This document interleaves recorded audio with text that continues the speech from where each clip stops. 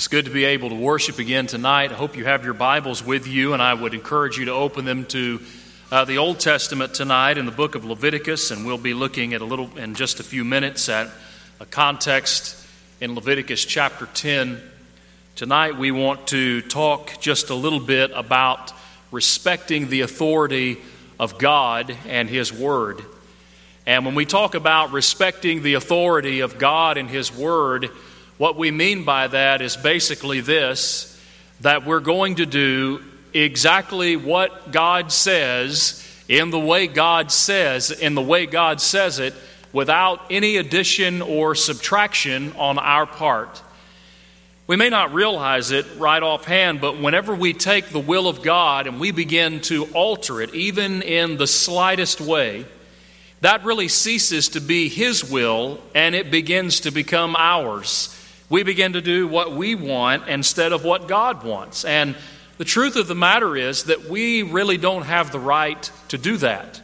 Remember the language of Romans chapter 11, as Paul is talking to the Jews, and he talks about the fact that the potter has the power over the clay and not the other way around. We're the creation, and He is our creator.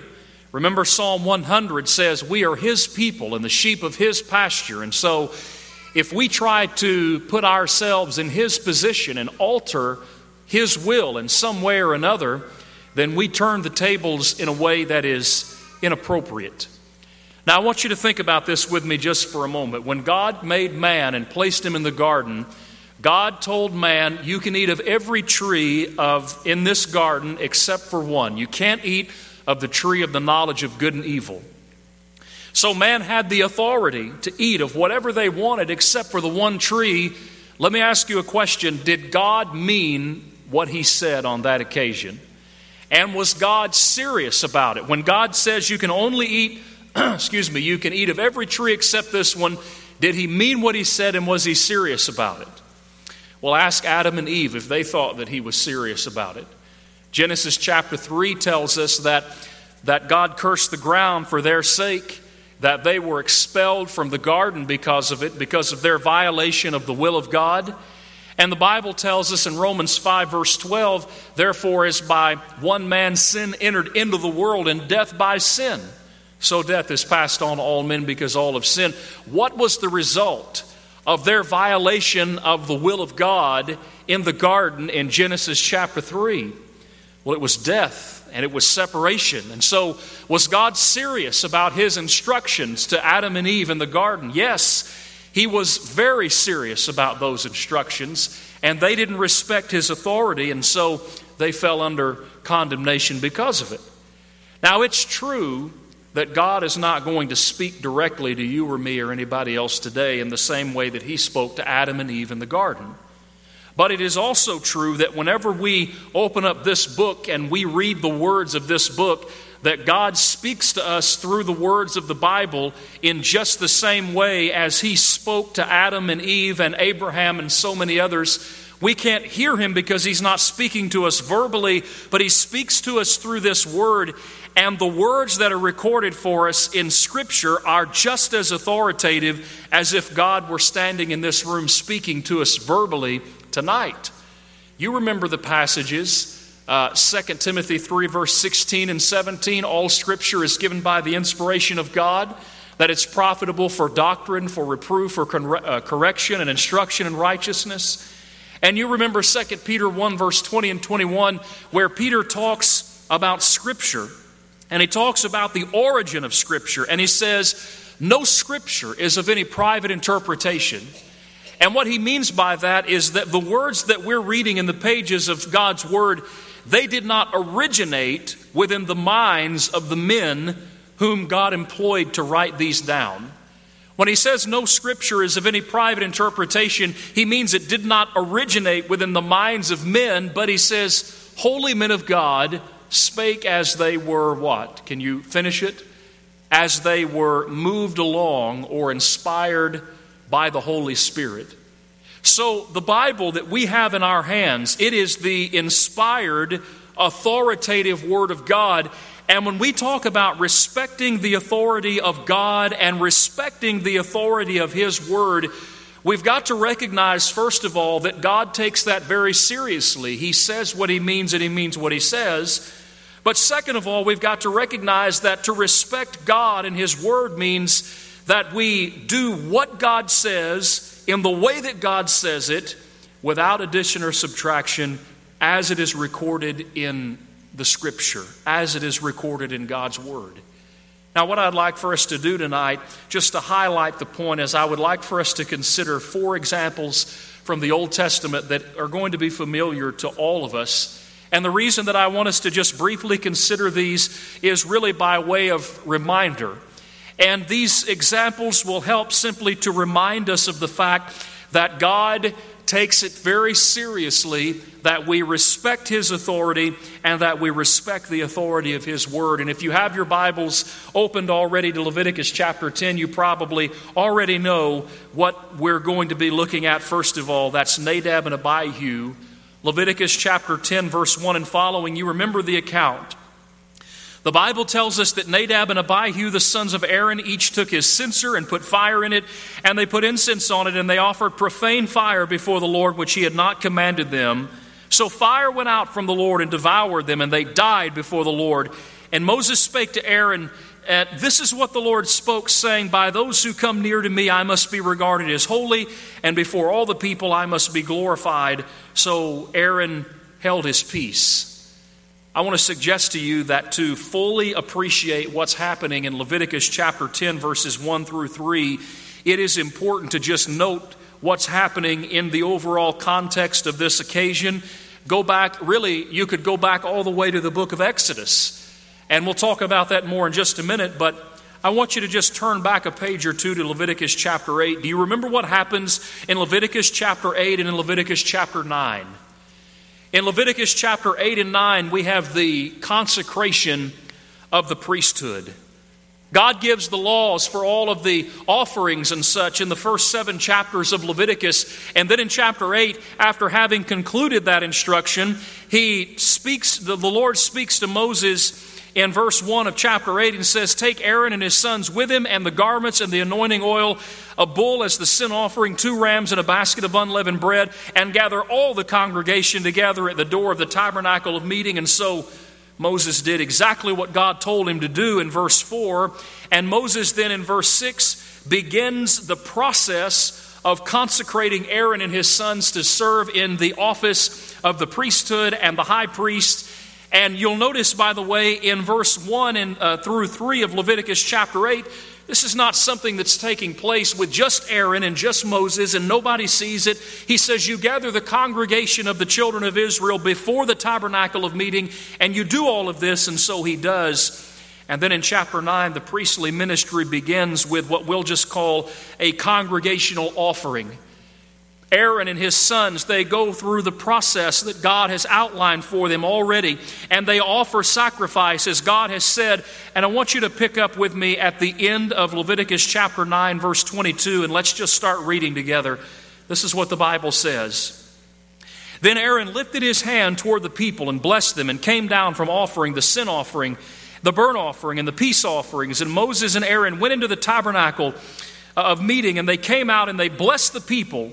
Then the glory of the Lord appeared to all the people, and fire came out from before the Lord and consumed the burnt offering and the fat on the altar. When all the people saw it, they shouted and fell on their faces. Then Nadab and Abihu, the sons of Aaron, each took his censer and put fire in it and put incense in it and offered profane fire before the Lord, which He had not commanded them. Do you see the contextual flow? When we read about Nadab and Abihu in Leviticus chapter 10, we're not reading about an incident that happens off in a field somewhere away from everybody, some sort of isolated incident that isn't connected to anything at all. It's in direct connection with the previous context. God has told them what He wanted. God has told him how He wanted it done. And His glory had appeared before them and had appeared before all the people in a very public way, as is recorded at the end of Leviticus chapter 9.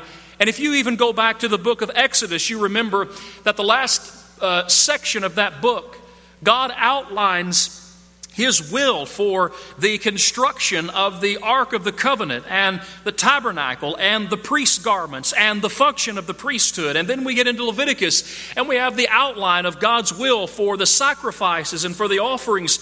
So when we get to Leviticus chapter 8, chapter 9, we're starting to see the culmination of all of the things that God has instructed. And so now, after giving all of these instructions and after His presence being known and seen by all the people at the end of chapter 9, then in that context, Nadab and Abihu offer strange fire before the Lord. And how serious did God take that? How serious was He about that? Exodus chapter 30, verse 9 and 10, by the way, explicitly condemns strange fire being offered before the Lord. And the Bible tells us that God looked so seriously upon what they did in Leviticus chapter 10 that fire came down from the Lord and devoured him. Is it important to respect the authority of God and the authority of His Word? Yes. Does God mean what He says? Absolutely. Should I be interested in doing exactly what God says in the way that God says it without addition or subtraction? Ask Nadab and Abihu and they would say, yes, you should be very interested in that and you should pay close attention to it. Let's look at another example. Look at 1 Samuel chapter 13, and I want us to notice what's happening in 1 Samuel chapter 13 and about verse number 9. We're reading about Saul, King Saul, in 1 Samuel chapter 13 and verse number 9. And what's happening in 1 Samuel chapter 13 is that Saul is going to offer sacrifice that is unlawful for him to offer. The Bible tells us, we pick up in 1 Samuel chapter 13 and we're in verse number 8. And the Bible says that as for Saul, when he was still in Gilgal and all the people followed him trembling, then he waited 7 days according to the time set by Samuel, but Samuel didn't come to Gilgal. And so all the people were scattered from him. And so Saul said, bring a burnt offering and a peace offering here to me. And he offered the burnt offering. And now it happened as soon as he had finished presenting the burnt offering that Samuel came, and Saul went out to meet him meet him that he might greet him. And Samuel said, what have you done? Saul said, well, it's the people. I saw them and they were scattered from me. And you didn't come in the day appointed. You told me, and you can read about this in chapter 9. You told me that you'd be here within a 7-day period and you weren't here. And so the people were getting antsy. And listen, I went ahead and look at verse number 12. Therefore I felt compelled and I offered a burnt offering. Well, what Saul has done in 1 Samuel chapter 13 verse 9 is he has violated the authority of God because Saul has offered a sacrifice that he was not authorized to offer. Now, part of what's going on here is his impatience. Another part of what's going on here is his pride, and we see more about that a couple of chapters later in chapter number 15, whenever God gives Saul explicit instructions about the destruction of the Amalekites, and Saul refuses to carry those instructions out. And you remember that when Samuel comes to greet Saul, Saul goes out and meets him, and he says, I have done the will of God. And Samuel says, oh really, then what's this noise of the sheep that I hear and all the people and so on and so forth? And what it really boils down to in that chapter is Samuel will say, listen, when you were small in your own sight, then you were a whole lot better of a person. But the implication is what? Now you're not so small in your own sight. Now you're prideful, and his pride is going to be his downfall. This occasion in 1 Samuel 13 is one of the 3 times in Saul's life where it will be told to him, you've lost the kingdom. It's going to be taken away from you. And the reason is because he violated the will of God. Now let's make one more point about this. Maybe you're familiar or you've heard discussions at one time or another about silence. Bible silence. And you know the old thing goes, well, what if God didn't say not do it? Is there any verse in all of the Old Testament where God says, the king shall not offer sacrifice? Is that verse there? That verse is not, there's no verse in the Old Testament that Saul could have turned to, which, by the way, the Bible tells us in Deuteronomy 17:15 and following that kings were required to have a copy of the law of God in their possession. Saul could have opened up that law, he could have read, and would he have found a passage that said, Saul, you cannot offer sacrifice? He wouldn't have found that passage. But what he did find over and over again was passage after passage after passage that says, this is a job that belongs to the priests. This is a job that belongs to the Levites. Listen, Bible silence is not authoritative. Implication binds, silence forbids, and it's very important that we're mindful of this doctrine of the silence of the Scriptures, because I would suggest to you that whenever folks begin to say things that, well, we'll just use the language of Scripture, whenever folks start offering strange fire, one of the things usually that begins to happen with offering strange fire, either by their worship or maybe even by their writing or preaching or teaching, is that they begin to turn away from what the Bible teaches about biblical silence. The problem with 1 Samuel chapter 13 is that Saul violated the will of God. He did not understand that silence was not permissive. And just because God didn't say, Saul, don't do it, didn't mean that Saul had the authority to do it. Let's look at a third example. Look at 2 Chronicles chapter 26 for a moment. 2 Chronicles chapter 26, and in this section we read about a name by the name of Uzziah. King Uzziah in 2 Chronicles chapter 26. And when you begin reading about the beginning of his reign, it's actually quite remarkable. Listen to 2 Chronicles 26, beginning in verse 1. The Bible says, Now all the people of Judah took Uzziah, who was 16 years old, and made him king instead of his father Amaziah. He built Elath and restored it to Judah after the king rested with his fathers. Uzziah was 16 years old when he became king. He reigned 52 years in Jerusalem. And he did that which was right in the sight of the Lord, according to all that his father Amaziah had done. He sought God in the days of Zechariah, who had understanding of the visions of God. And notice this, as long as he sought the Lord, God made him prosper. Do you see the disclaimer? As long as Uzziah sought the Lord, God made him to prosper. Well, skip down in the chapter and zoom in on verse number 15. In 2 Chronicles 26, verse 15, here's what the Bible says about, actually, let's begin in verse 14. Uzziah prepared for them, for the entire army, shields and spears and helmets and body armor and bows and slings to cast stones. He made devices in Jerusalem invented by skillful men to be on the towers and the corners to shoot arrows and large stones. So his fame spread far and wide, for he was marvelously helped till he became strong. Uzziah was evidently very talented. He was remarkable in terms of military technology, and he was very successful in all of this. And remember that the Bible told us in verse number 5, as long as he sought the Lord, God made him to prosper. And then in verse number 15, the Bible tells us he was marvelously helped until he became strong. What does it mean, until he became strong? He's talking about his pride.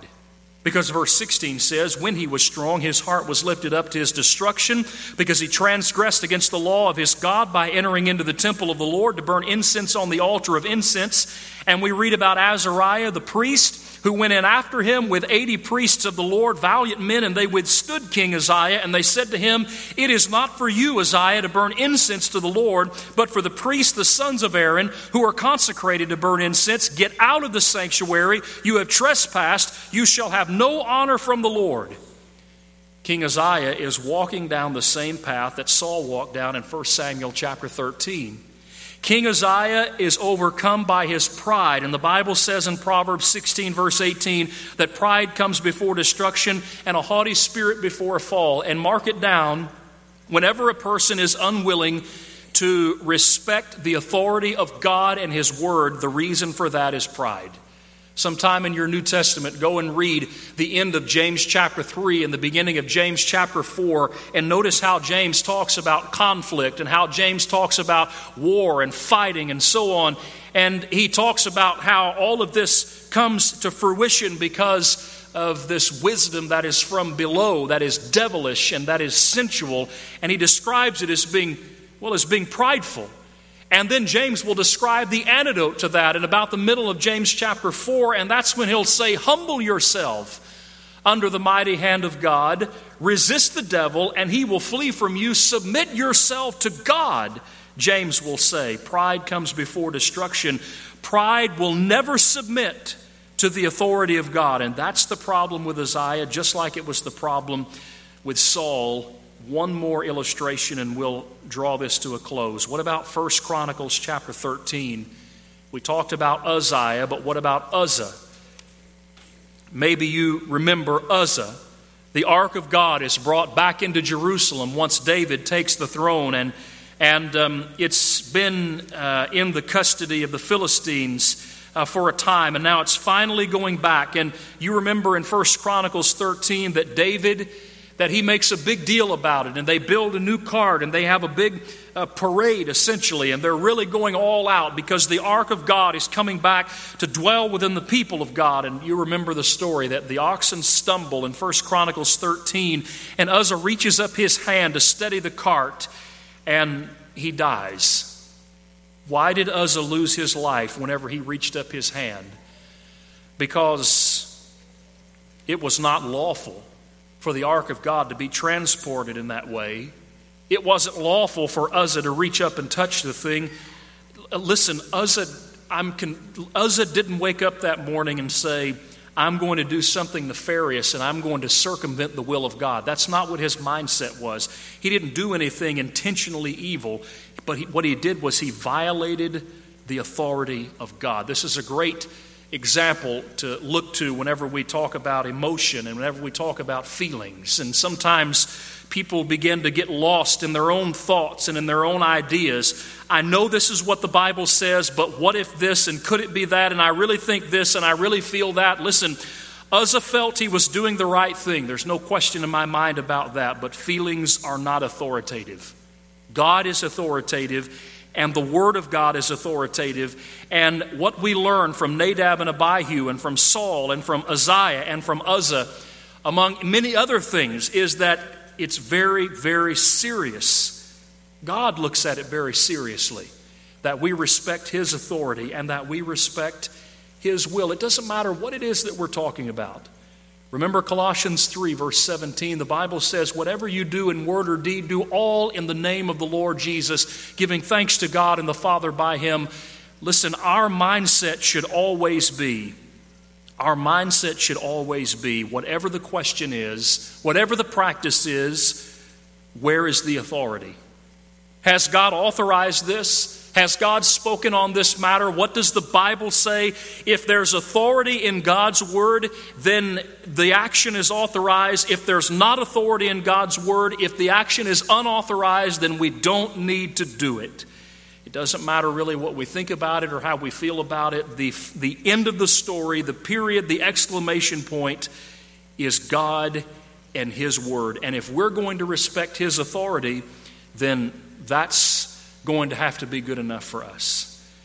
So I want to ask you tonight, as you think about your life and about how you're living your life, can you say that you are living in such a way that respects the authority of God, that recognizes that God and His Word is the authority, that the buck stops here? This book is the final word on everything, and so if I don't have authority from God, I'm not going to think it or say it or do it. Whatever you do in word or deed, do all in the name of the Lord Jesus. Colossians 3 and verse 17. If you're not living your life according to that principle, then you need to change. You need to change.